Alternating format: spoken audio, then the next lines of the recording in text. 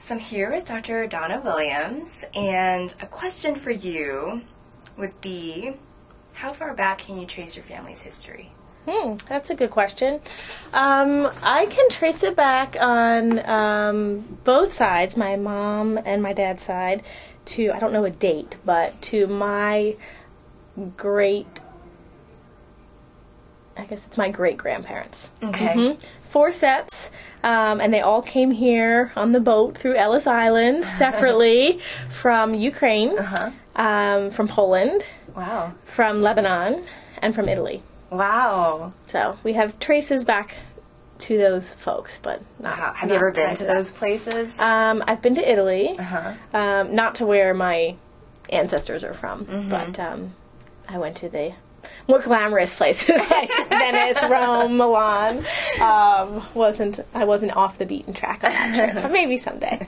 And do you still have any traditions that you have carried throughout the generations? We do, lots actually, mostly food related. Oh, of course. That's the best kind of tradition to carry on. That's right. My favorite is our homemade pierogies at Christmas time. Oh, that sounds so good. A lot of work, but a lot of fun too. Definitely. Well, hopefully that's something you can pass on to your kids as well. We'll see.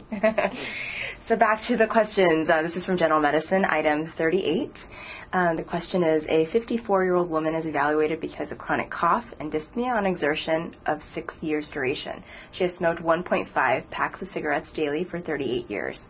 On exam, she has prolonged expiratory time and wheezes. Spirometry shows an FEV1 of 2.2 liters, which is 66% of predicted, and an FEV1 over FVC ratio of 0.65. If she is successful in stopping her cigarette smoking, which of the following changes in lung function can be expected? A, improvement of lung function and a decrease in the rate of decline. B, improvement in lung function but no decrease in rate of decline. C, no improvement in lung function but a decrease in the rate of decline. Or D, no improvement in lung function or decrease in the rate of decline. So Dr. Williams, the answer of this question? Sure. So before I give you the answer, I'm going to go back and again think about a problem representation and how we can interpret the information we have.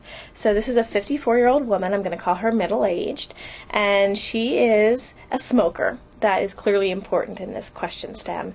Presenting with chronic cough and found to have what? This is the crux of the matter here. And so what your job while you're reading this is to interpret her spirometry findings. So her FEV1 of 66% predicted is indicative of COPD. So we define COPD generally as an FEV1 less than 80%, which hers is at 66, and an FEV1 to FVC ratio of less than 0.7. Hers falls into that realm with a 0.65. So this is a middle-aged smoker woman presenting with chronic cough with a history of COPD. So that is an important piece here. So when we think about that, a smoker with COPD, we know that there's basically 2 interventions that can help improve lung function in patients with COPD. The first of which, I'm sure you know, Tiffany. Smoking cessation. Smoking cessation, exactly. So that's exactly what they're asking you about here. So the correct answer then is A. If she stops smoking, she can expect an improvement in lung function and a decrease in the rate of decline. And is this something that you counsel your patients on when you're talking about smoking cessation in a COPD patient, that you can expect that these are the results?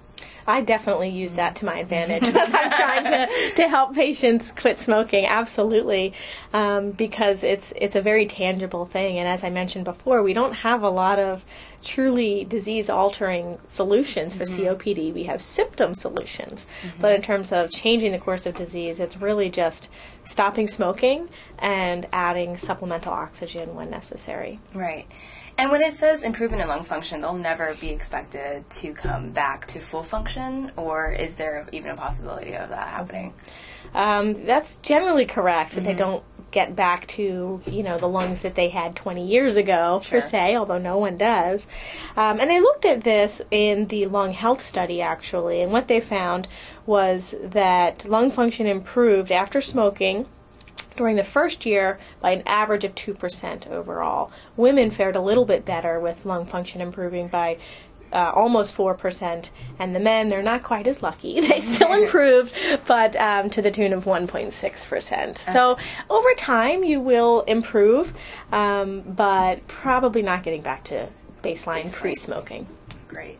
And so the pearl for this question would be? I think the pearl for this question is that in our smoking patients with COPD, smoking cessation is quite beneficial in that it can improve lung function and decrease the rate of decline for the future.